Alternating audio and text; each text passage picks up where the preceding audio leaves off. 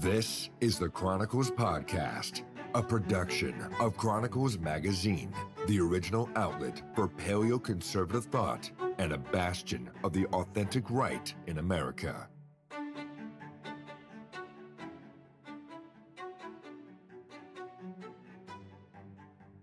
Well, good afternoon and welcome to another episode of the Chronicles Magazine podcast. My name is CJ Ingle and I have today Paul Gottfried, of course, and we are very delighted to welcome our guest, Stanley Payne.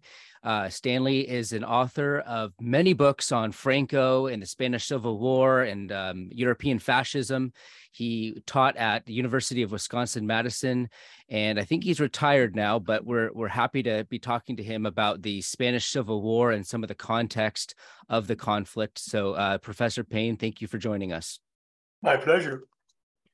I was reading last night in preparation for this from one of your several books on the Spanish Civil War, and you mentioned the fact that it's probably the most important conflict that took place in the West prior to World War II, and yet not a lot of Americans are aware of what happened and why it happened, and so that's why we're having this conversation here. So I guess my first question to you is, why is it important that people understand the Spanish Civil War? Well, it's the same question one can raise about any major historical event. It's important simply to understand the background of what has happened. But the Spanish War is interesting, especially for its origins, and then also for the role it played in Spanish history and in European and international history more generally in the immediate background of World War II, even though it was apart from World War II and not part of the World War, and yet it did obviously play a role in the tensions that came up to the outbreak of that conflict. Paul, you've read more on the Spanish Civil War than I have, and why do you think a lot of people haven't studied the Spanish Civil War, and why should they?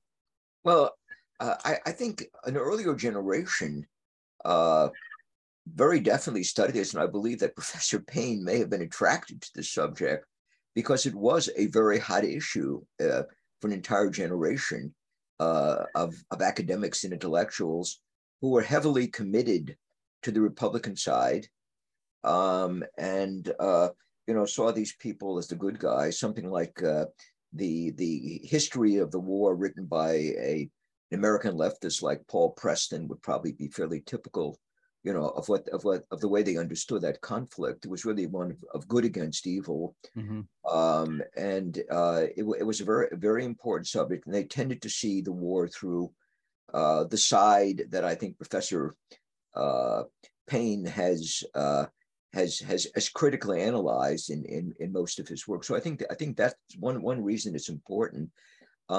I don't think the argument that we had to say this in graduate school at Yale years ago. We had to give an exam. Why is the Spanish Civil War a dress rehearsal for World War II? I'm not sure it was, but I think, as Professor Payne shows, it is an extremely important ideological conflict. And you see right against left. The theme of much of the work of Ernst Nolte is about the Europäische Bürgerkrieg, the European Civil War, and you see it there. You see right fighting left in very stark, brutal terms, and it's a brutal war. I think, again, as Professor Payne points out, the number of deaths in proportion to the population is just staggering. So I think for all those reasons, it is an important subject, and I think it is well worth examining. Finally, another point, and I hope Professor Payne has been involved in this, is that it remains an extremely hot issue in Spain and throughout the Spanish-speaking world. And you have basically the forces of progress on one side, the Catholic Church, the landowners, the army on the other side. The black and the red, I suppose, and the French saw things in the 19th century and during the Third Republic. But you have this kind of it's very important for the present Spanish leftist government to do everything it can to discredit the nationalist side and show that they were Nazis and that, the good guys were all on the Republican side. And an historian like Pio Moa, who Professor Payne has introduced to the English-speaking world, is very important because he does show the leftist myths on which most of this is based. So at least in the Spanish-speaking world, this remains an extremely significant issue. Mm-hmm. You say in the preface to one of your books, you refer to Ortega y Gasset's injunction that the most important thing to understand about the war is the nature of its origins. So why is that the most important thing, and what are the nature of the origins? That's the most important thing because the war had different causes and began in quite rather a different way from what is usually supposed. And because the whole experience of the Second Spanish Republic that preceded the war, the breakdown of the Republic giving rise to the war, is illustrative for the breakdown from within of Western democracies. It was the most extraordinary case of this, with the exception of the Weimar Republic in Germany. So it is informative for general political processes, but otherwise you can't really understand the war. Mm-hmm. It explains then that the grand camouflage of the war, the standard myth of the war, is exactly that, is a deliberate misunderstanding, a redrawing of historical terms to favor a political cause. The origins of the war were rather different from what is supposed. The important thing really about the Civil War historically is that it was a revolutionary, counter-revolutionary civil war. Now, Europe has had an entire genus of such civil wars from 1917, 1918, down to the end of the Greek Civil War in 1949. However, these revolutionary, counter-revolutionary civil wars clustered around the end of World War I and the end of World War II. What was unique about the Spanish War is that it happened right in the middle of the interwar period in the 1930s, when in fact the political tendencies in European countries were not revolutionary, but more in the other direction. If the Spanish Revolution broke out in 1936, it was a kind of a counter-current experience, but in its own terms, it fit within the general structure of the revolutionary, counter-revolutionary civil wars.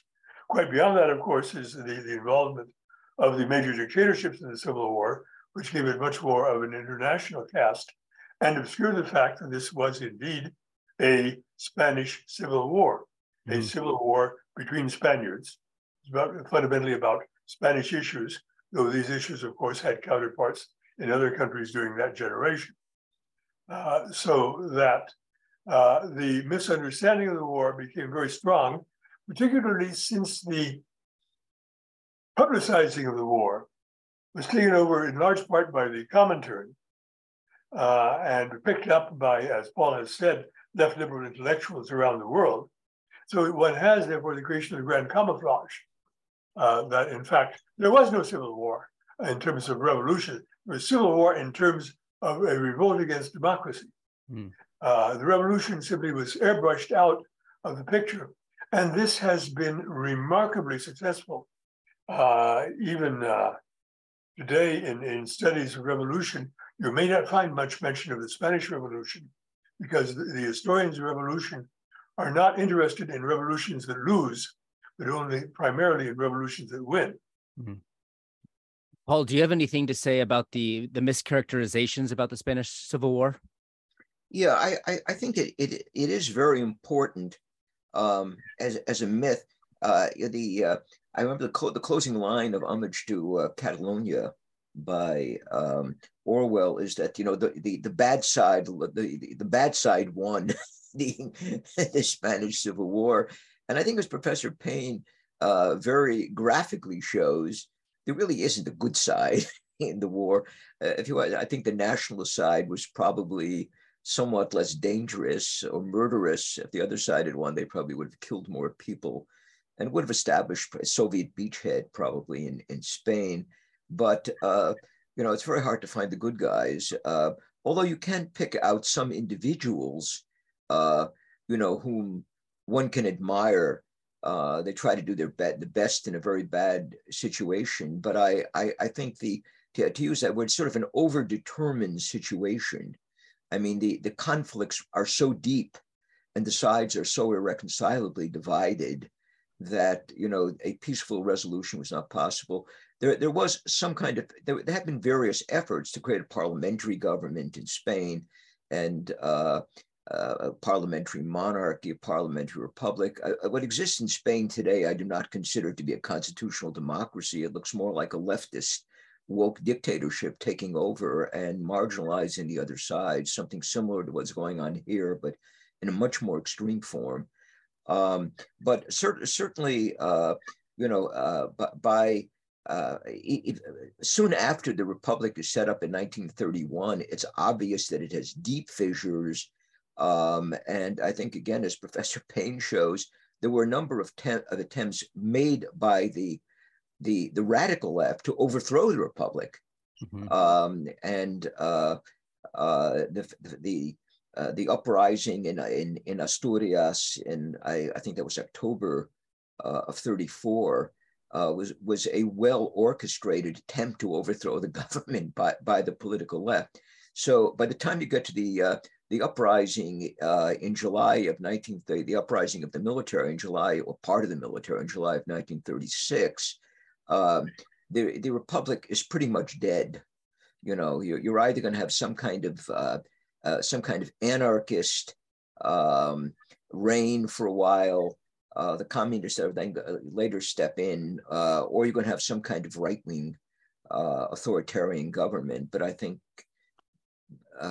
by then it was obvious that this attempt at a parliamentary government had failed. Professor Payne, so why was the republic that was set up in the early 1930s, why was it so unstable, and who were some of the parties that were contesting it, and what were their interests? Well, there had been a major hiatus in Spanish political history during the 1920s. The temporary dictatorship of General Primo de Rivera, who established a very mild authoritarian regime that coincided with the great prosperity of the 1920s. The decade of the 20s had been the most remarkable time of development in all of Spanish history. And therefore, among a large part of the Spanish population, it gave rise to the most difficult and dangerous of all revolutions, which was simply the socio-psychological revolution of rising expectations. The expectations, particularly of the Spanish left, were much higher in 1930 than they had been in 1920. And the government left in charge after the collapse of the dictatorship was very inept and very slow in moving back to parliamentary government. Therefore, there was a kind of takeover by the left as a result of municipal elections only in 1931. Really, what happened in Spain in 1931 to bring in the Republic was a kind of peaceful coup d'etat, a peaceful pronunciamiento, because it was not a national contest, but the Republican coalition simply seized the initiative and began to take power in Madrid, and they were not resisted. They simply were allowed to take over. They brought in a new republic, and it had a democratic constitution.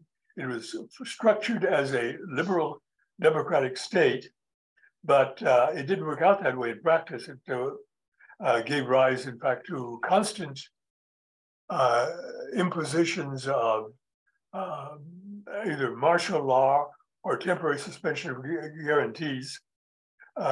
Legal normality was rare under the Republic because of the constant disorder and the rebellions by the left. As Paul has said, there were 3 different revolutionary insurrections by the anarchists in the years 1932-33, every 10 months. And then the following year, 1934, there was a big revolutionary insurrection by the socialists and communists, supported by part of the anarchists. So revolutionary revolt against the Republic was a standard feature of the Republican years. And probably the best definition of the Second Republic as a regime was given by the late Javier Tucel, who was the dean of Spanish political historians in the late 20th century. He called it una democracia poco democrática, a not very democratic democracy. And that really was the kind of regime the Second Republic was. But it did provide a kind of graphic illustration of how a political system can be decomposed from within without any outside intervention if everything goes wrong. So, what did the nationalists? What were their interests, and what were they seeing as the problem here? Did they anticipate that there was sort of a communistic revolution going on that they needed to respond to? Yes, by the time the Civil War began, but it was rather hard to get to that point because, for example, the final revolt against the left Republican government that was still in power in July 1936 was led by the military, that is, by half of the military, because the Spanish army split in two. That was the real cause of civil war, the fact that the army was not united. Had the army been united, there would have been no civil war. You've got a situation much more like Chile in 1973, but in fact, the army divided. And that was because the army had been tamed politically. The military were not chomping at the bit, really trying to come out in revolt, because there was a general understanding among the Spanish army officers that military intervention in the preceding decade had really not worked out very well, and they didn't have necessarily that much popular support. Spain had become a very liberal country. The extreme right was very weak. Only the revolutionary left was strong among the extremes. And it was really a major dilemma as to what to do. Slowly, a military conspiracy began to take shape. But then in 1936, as that was going on, the leading figure in the Spanish military, General Francisco Franco, would not join the conspiracy for revolt. He said this is going to be a very drastic alternative. It could mean total breakdown. Anything could happen. You could win, you could lose. It could easily make things worse. Let's just wait and see if things cannot get better normally. That was Franco's line. Don't do it. It could be very destructive. Let's hope that we can work it out some other way. And only when, of course, the final degenerative process, final violence had reached its maximum in July 1936, when the Republican police had kidnapped the spokesman of the opposition in Parliament and then shot him before they could even take him to jail, dumped his body in a local cemetery. Did Franco agree that there was really no alternative? They had to rebel against the left Republican government, which was operating in association with the violent mass revolutionary forces. Paul, would you say the instability of the Republican government was similar to the instability of the Weimar Republic in Germany? Yeah. There are a number of governments, by the way, in the interwar period, particularly after the Depression hits the Western world. There are a number of very unstable governments. For instance, in France, there are attempts to overthrow the government, most violently by the nationalist right in the mid-1930s. There were a number of authoritarian governments that get set up in this period. The Spanish government of the 1920s under was Miguel Primo de Rivera was probably one of the milder forms of such governments. In the case of Weimar Germany, it was not entirely a surprise that the Republic would turn into some kind of autocracy, particularly after the failure of the Brüning government to deal with the Depression, or what was perceived as the failure by the part of most Germans. And the fact that by then you had a presidial dictatorship under Hindenburg. What is perhaps the horrible fate that was reserved for the Germans was that the dictatorship that they got was so horrible. But it could have been a milder form of dictatorship. But I think generally parliamentary governments aren't stable in Europe. The only place, or one of the few places where they seem to be stable, is in England, probably in Switzerland, some other small countries. But the instability of parliamentary government, particularly after the Depression, is a common characteristic of continental governments. I think, though, the Spanish Civil War does stand out for all the reasons Professor Payne gives, because of its violence, because of how profoundly divided the country is, and because it continues to resonate. Mm-hmm. right? I mean, there's sides that are still being taken, usually pro-Republican sides. The others have been, have been quieted down because the left is so dominant now. Mm-hmm. But the rupture and the conflicts and so forth that you find in the Spanish Civil War, continue down to the present. And one of the things that I argue in my book on anti-fascism is that the Republican side in the Spanish Civil War is seen as a quintessential left, a kind of paradigmatic left, and American and non-Spanish leftists still continue to pay tribute to the Republican side. You've described the Spanish Civil War in some senses as sort of a proxy war for the interests of Greater Europe. What are there proxy aspects to the Republican government in the 1930s? What were the international relations like in the early 30s before the Civil War? To Professor Payne. The international situation, of course, in the early 30s had been relatively stable, and Mussolini only intended to expand in Africa, so that Mussolini found himself in the situation of being a leader of an anti-German front in 1934-35, the so-called Stresa front, which lasted only a matter of months, not very long, but until the expansion of Germany began really in 1936. The situation had been stable internationally. You have to remember that during the course of the 1930s, half the governments in Europe turned into authoritarian regimes. Mm-hmm. The fact that there was an authoritarian outcome in Europe meant that Spain moved in the direction of all the major changes in European affairs during the 1930s. The only leftist regime was, in fact, the Soviet Union. And the instability in the Spanish Republic was quite extraordinary. It was by far the most extreme of any country in Europe or the world at that time, and much more so than the Weimar Republic in the 1930s. Weimar had been very unstable in the early years between 1919 and 1923. Of course, the political situation was partly controlled by a suspension of constitutional guarantees to some extent in the last years of Weimar. Spain was by far the most unstable place exclusively for Spanish conditions. Now, the idea of a proxy war is completely exaggerated. It was not a proxy war. This was the idea sold, particularly by leftist propaganda during the war, that it was a war by Germany and Italy, which was not the case. The origins were exclusively Spanish, no war whatsoever. The Soviet Union had been intervening. The Soviet Union had been intervening politically, not militarily. The Soviet Union was delighted with the development of Spanish affairs in the first half of 1936. The reports by Comintern advisors from Spain were absolutely ecstatic in April. If you can hear me, Professor Payne, I'm gonna step in here and ask Paul a question because I think your internet's glitching a little bit. Yeah. I wanted to ask Paul real quick if what he thinks of the why was there a narrative about the international proxy war? Why did that come into being?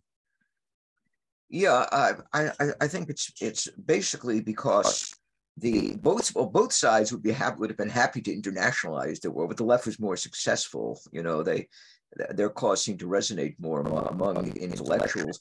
Professor Payne is absolutely correct to point out it was not a proxy war. Mm-hmm. The Soviets were happy, to sell lots of stuff and get good money from the Republican side. They took advantage. They didn't send many troops, which I learned from reading Professor Payne.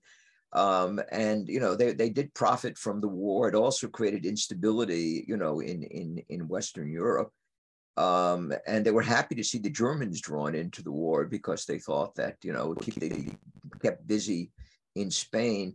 The only foreign power, and here I do depend on Pio Moa and Professor Payne. The only foreign power that seems to have been able to use the war extensively, although they lost lots of troops. I think they lost something like 50 or 60,000 soldiers they sent in there with the Italian government. And I think this is very important for the Italian government because people up until then, are unsure where do you place fascism on the political spectrum? And there were many people who placed it on the left, contrary to what we hear now. But, Mussolini was regarded as a progressive. He was praised in the New Republic. There were many people on the left, as John Diggins shows in a book on how Mussolini is viewed in the United States, who consider him a very progressive leader. He was a social democrat of some kind. So there was still a certain ambiguity, even after the Lateran Pact of 1929, where you placed him. However, once he intervenes massively on the conservative nationalist side in the Spanish Civil War, I think he's viewed very much as a man of the right. All ambiguity is gone. But I think up until that, there is that the people were still debating where you locate him on the political spectrum.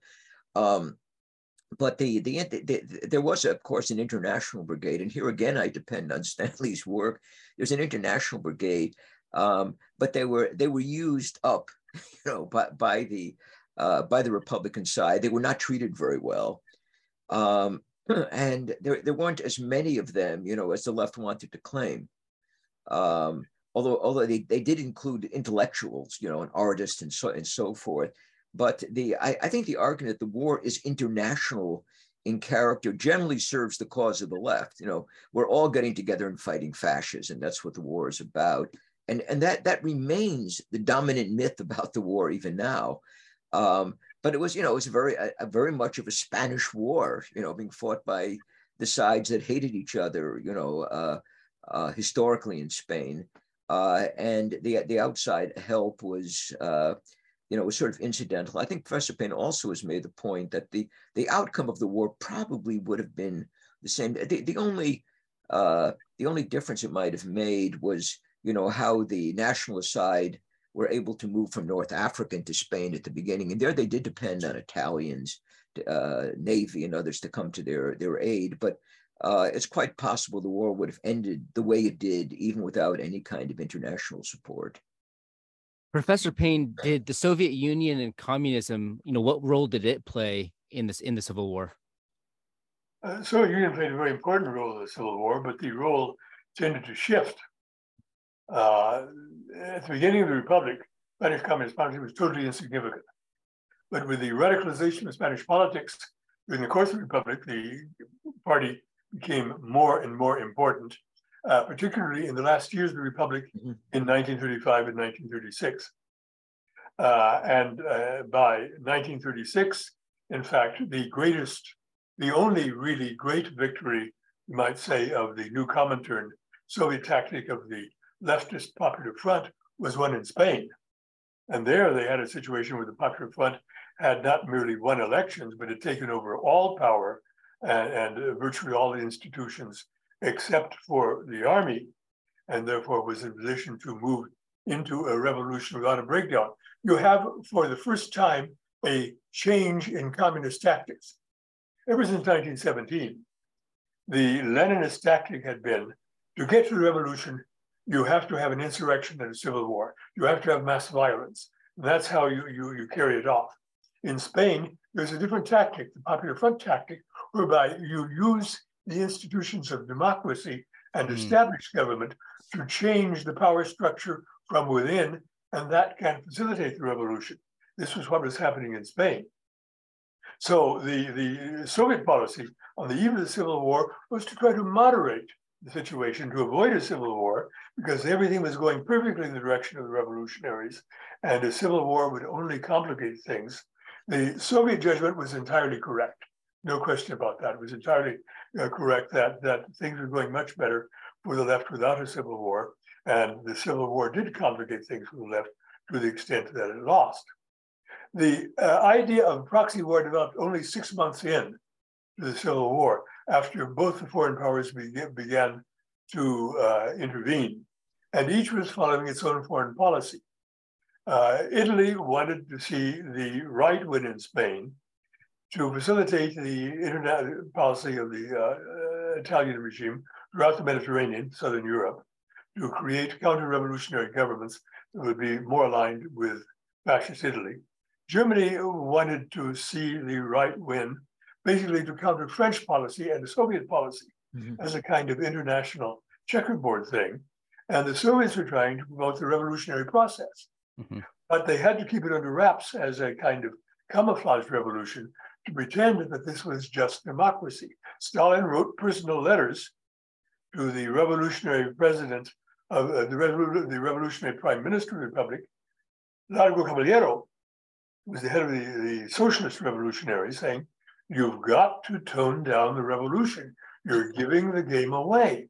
We have to present ourselves as a democratic republic like France. It's important for the balance of power on our side to win the support of democracies like Britain and France." That was the whole Soviet idea. The Soviet intervention was probably a little too complicated and too cute to be able to pull off. On the one hand, the desire was to encourage the situation of the Comintern in Europe by having another revolutionary regime, but on the other, to also encourage collective security against Germany and Italy. And these two goals could not be combined in the same package. It was simply too contradictory. The Soviets ended up undercutting themselves. They made the revolution seem so menacing, despite all the propaganda about democracy, that the British were completely turned off. The British government would not have anything to do with the Spanish Civil War, one way or the other. And even the French government would not go too far, because all the more conservative forces in France had become psychologically and politically mobilized on the side of the Spanish nationalists and against the revolution. So Soviet policy was simply too complicated. Mm-hmm. Soviets trying to do two rather contradictory things at the same time: encourage the revolution, encourage the left, but encourage collective security against Germany. They couldn't pull the whole thing off. And as early as the beginning of 1938, well over a year before the end of the Civil War, the Soviet representatives made it clear to their counterparts in the League of Nations, also to indirectly to the Germans and Italians, that they would be willing to withdraw any Soviet forces from Spain. The very Soviet military manpower is mainly providing materiel in large amounts to Spain. The Soviet involvement in Spain was, in that sense, rather more analogous to the American involvement in Ukraine right now, Mm-hmm. than to a full-scale military intervention. There was not any full-scale military intervention. There was a large-scale Italian intervention, as Paul has mentioned, but the Soviet thing was very measured. They were willing to pull out in the last year of the Civil War if Germany and Italy would withdraw all forces from Spain as well, and just to have an agreement on a kind of a sort of a neutralist government in Spain, not a leftist revolutionary government, but not Franco either. That too was too complicated, a kind of compromise deal to pull out. So the Soviet diplomacy was simply overly complex, trying to overdo it in terms of contradictory goals, first during the main part of the Civil War, and then during the last year when they're trying to look for some sort of face-saving solution to defeat in the Civil War in 1938-39. It seems like having a compromise government is the very thing that caused the Civil War in the first place.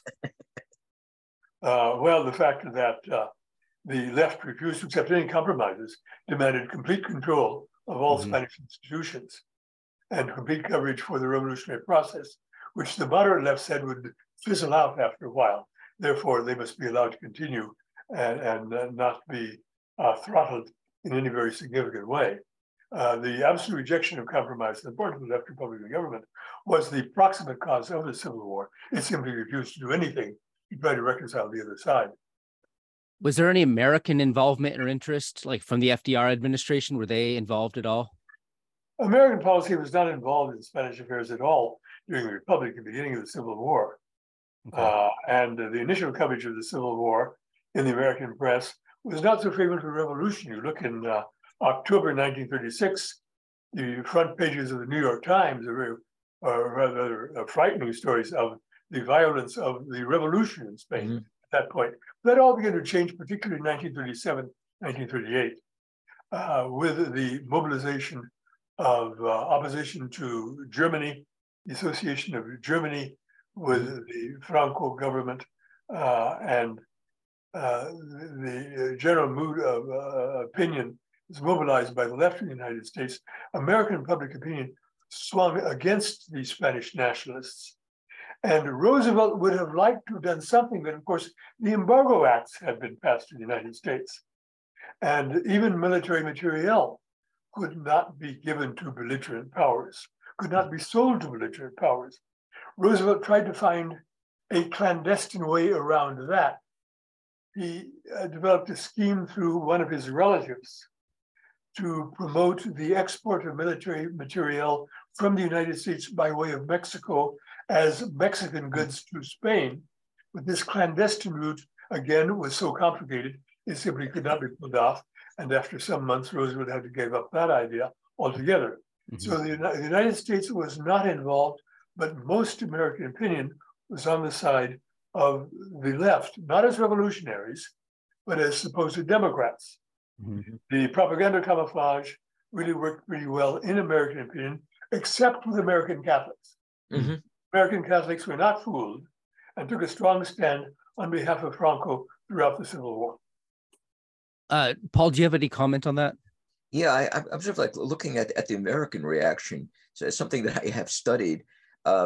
Truman in his diaries, this is long after the Spanish Civil War, holds it against Franklin Roosevelt that he did not come to the anti-fascist side in the Spanish Civil War, which I find remarkable because, you know, Truman was not a radical leftist Democrat. He was, I suppose, he was sort of center left or in his time, but I suspect his Baptist background may have made him take that position because the Baptist Church in the United States was very anti-Catholic and generally sided with the Republicans, although they did not have the same political views, but it was the opposition to the Catholic Church that was strong. Well, one of the things that Joseph Kennedy told Franklin Roosevelt was if he sides with the Spanish Republic, no Catholic is going to vote for him. And I did study the matter, and I think as Stanley points out, Catholics do lean toward the nationalist side, but they don't feel, most of them don't feel very strongly about it. You know, it's not what we'd call a wedge issue, you know, mm-hmm. Although the Catholic Tablet and so forth, some of these newspapers came out for the nationalist side, but most Catholics seem to be sort of mostly indifferent, even if they lean somewhat toward the nationalist side because the Republicans were so violently anti-clerical. So in any case, it was not a particularly deep issue in the United States, except among intellectuals, mm-hmm. you know, who were overwhelmingly on the Republican side, as one might guess, and many of them volunteered for the international, or at least some of them volunteered for the International Brigade. But most Americans seem to be quite distant from it. As Stein said, Franklin Roosevelt does become interested and wants to send arms through Mexico once it looks like the side that Hitler is backing is going to win. But you know, the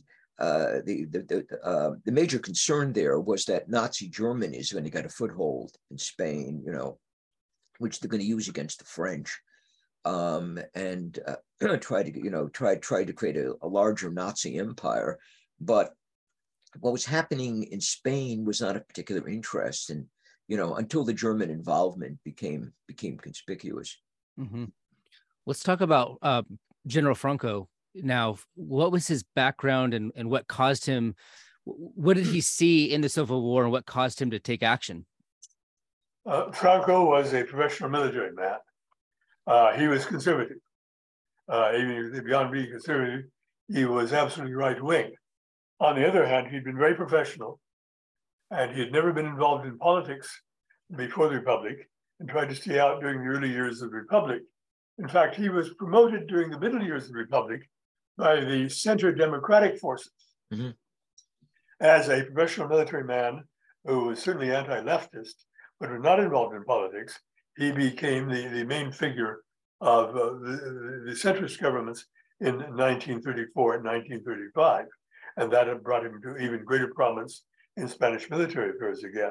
As I indicated earlier, he was very cautious as far as getting involved in the military conspiracy or helping to start a civil war, because he realized it was very dangerous and it could go either way. The right was not in a good position at the beginning necessarily to win the Civil War. And Franco realized that they could not necessarily carry all the army with them, and therefore it could be a genuine civil war, not merely an overthrow of the left revolutionary government. On the other hand, Franco himself was radicalized by the Civil War. He'd been reading a lot about politics in 1934-35 and trying to give himself a political education on the eve of the Civil War. And as he saw the Civil War kind of blow up in the face of both sides, the left had failed to control the situation going into the revolution, therefore had to fight a civil war. On the other hand, the right had also failed to control the initial Civil War situation because they were not strong enough and the full revolution had broken out. This had now become, by the end of the first month of the Civil War, a complete 100% revolution in the Republican zone.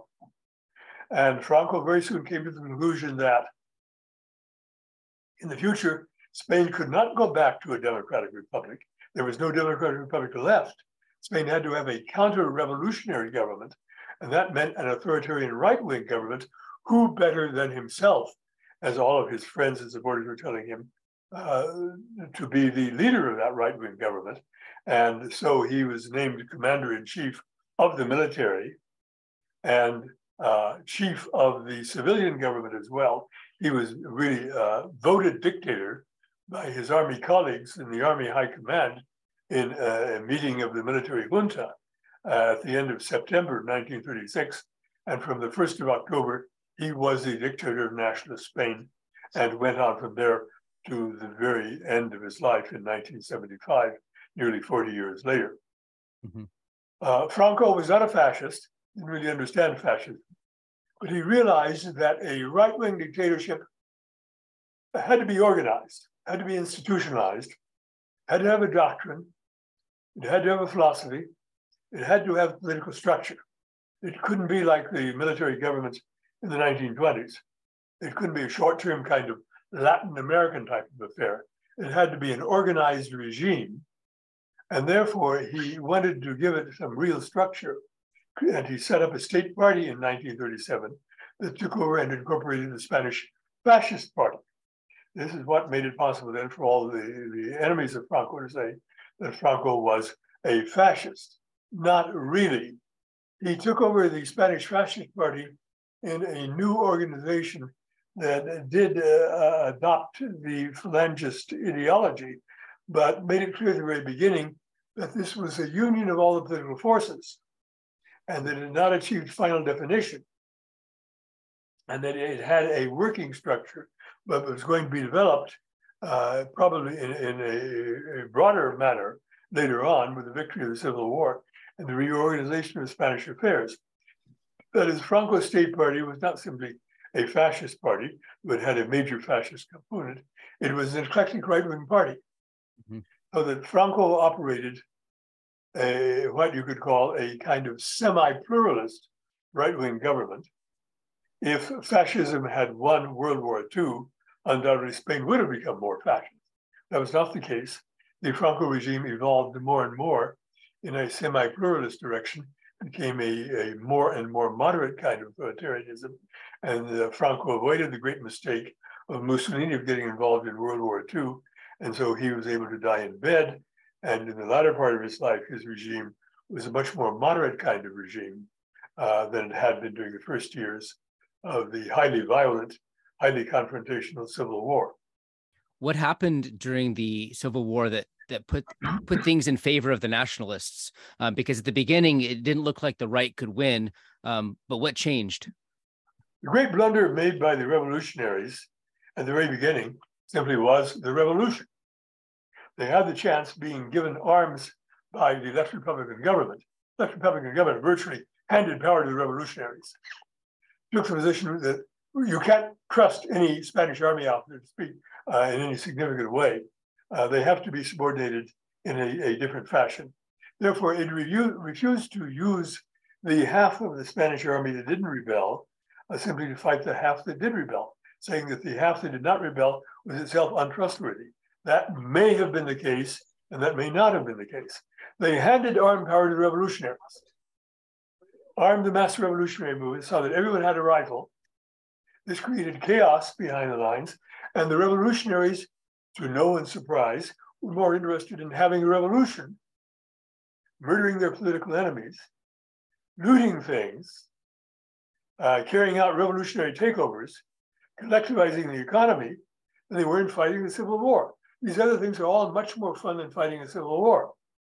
So this gave the nationalists a breathing space. And the advantage of that they were led by professional army officers.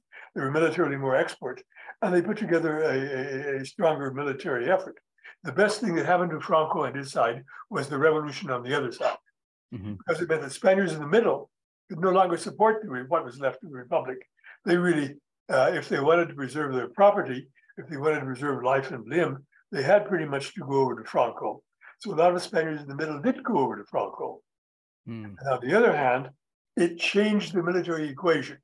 The revolutionary militia simply could not fight. They were not an army, they were a revolutionary militia.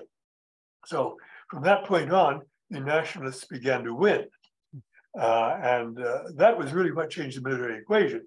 But Franco also saw that military equipment was very slight and weak in Spain, and that to do well, his forces would need more and better arms. He asked for military equipment from Italy and Germany, and he got it. Both Hitler and Mussolini decided to send him military equipment. And in fact, later on, when the Civil War became more tense, Mussolini said that he would send a corps of Italian infantry as well. And Hitler said that he would send a contingent of German airplanes staffed by German pilots, together with a few German tanks. So there were German and Italian military units as well, but it was above all the superior quality of the professionally led nationalist army that gave them the edge in the Civil War. Stalin supported the other side. Stalin sent in the best Soviet military equipment to the Republic. Therefore, the Republicans ended up, after a few months, with the only real tanks in the Civil War. They ended up with the best airplanes in the Civil War. But Stalin sent very few Soviet military personnel. So as I say, it was really almost close to the situation of the United States and Ukraine, not quite, because Stalin did send some hundreds of Soviet combat personnel to Spain, just a small number. It was a little different. Okay, so why Franco? Then did the military look to anyone else? Like what made Franco the person of their choice to lead the counter-revolution?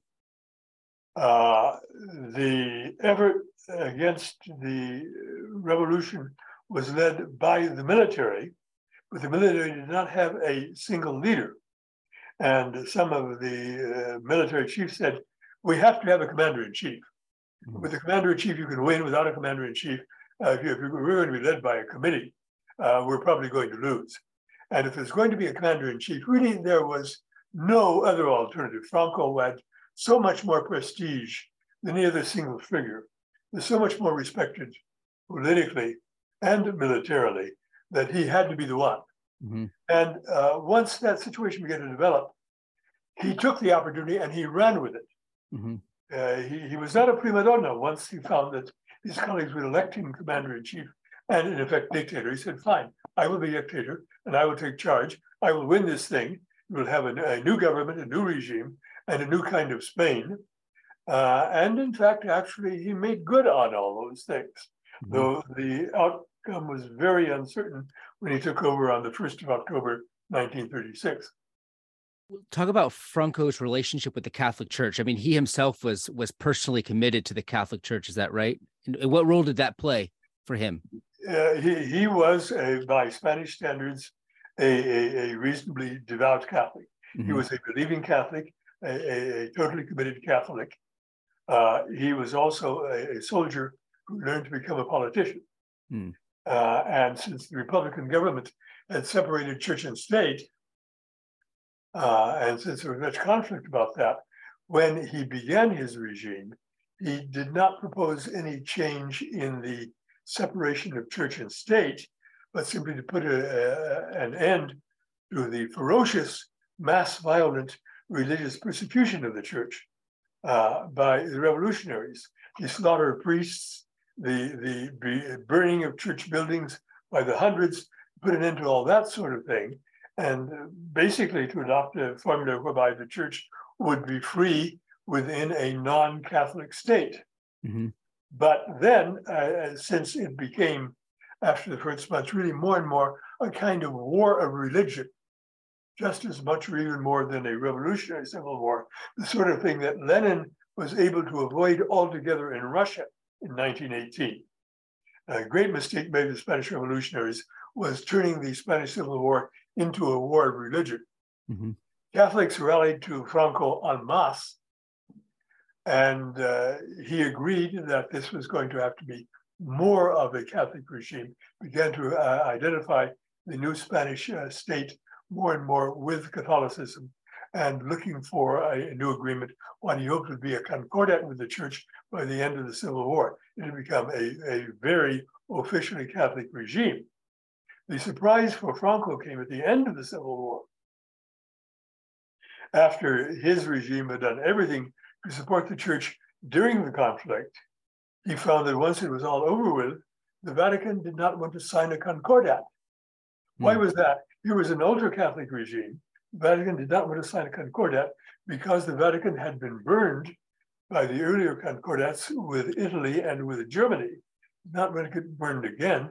The Franco regime was now identified with fascism and had a bad reputation in the liberal part of the Western world. And therefore, the Vatican simply wanted to maintain good relations, but not have an official identification with the Franco regime.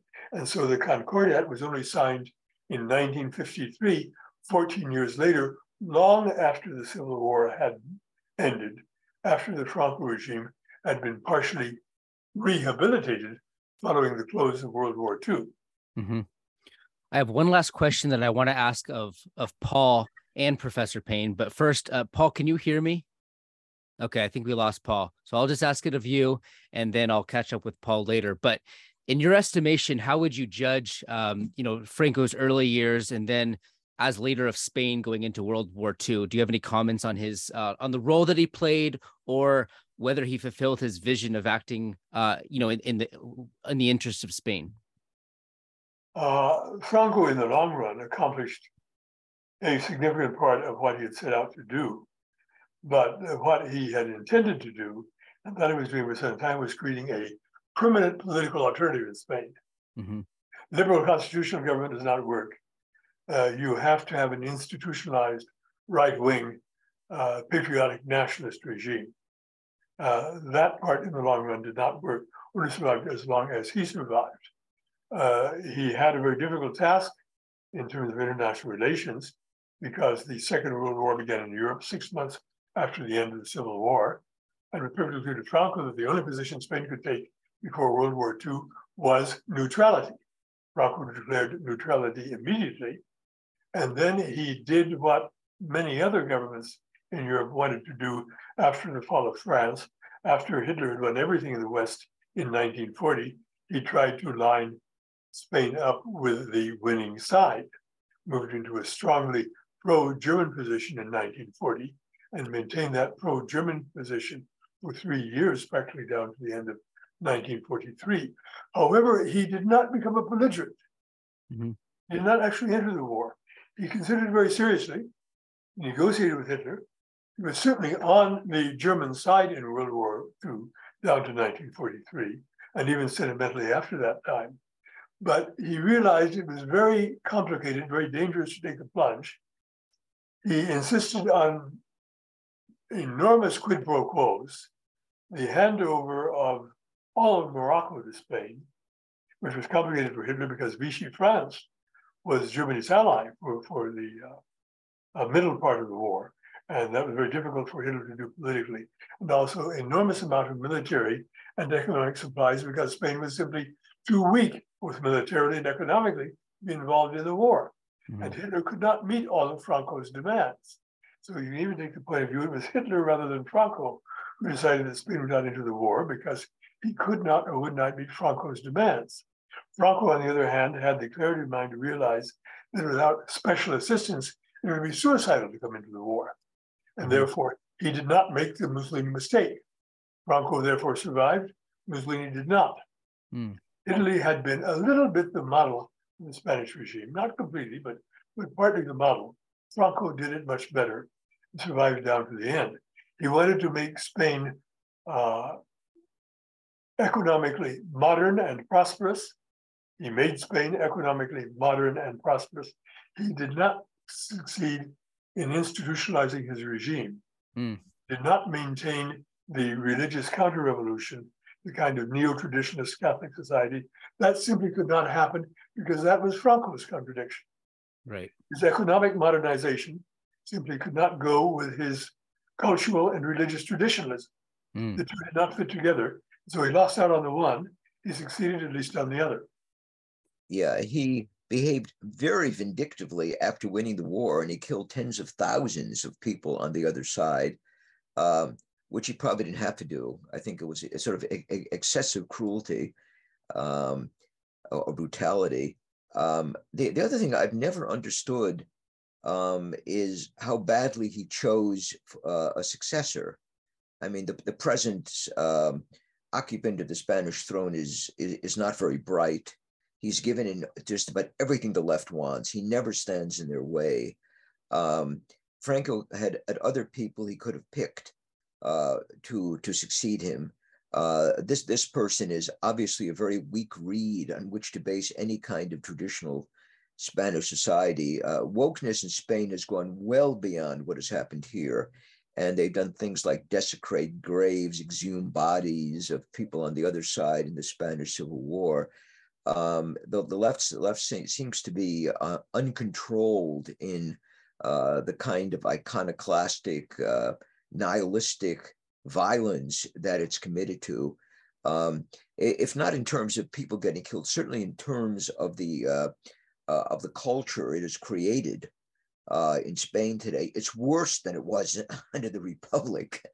Just as I argue, wokeness is more radical than communism, and much of this has happened under a very, very weak king. And I don't think Franco picked his successor very well.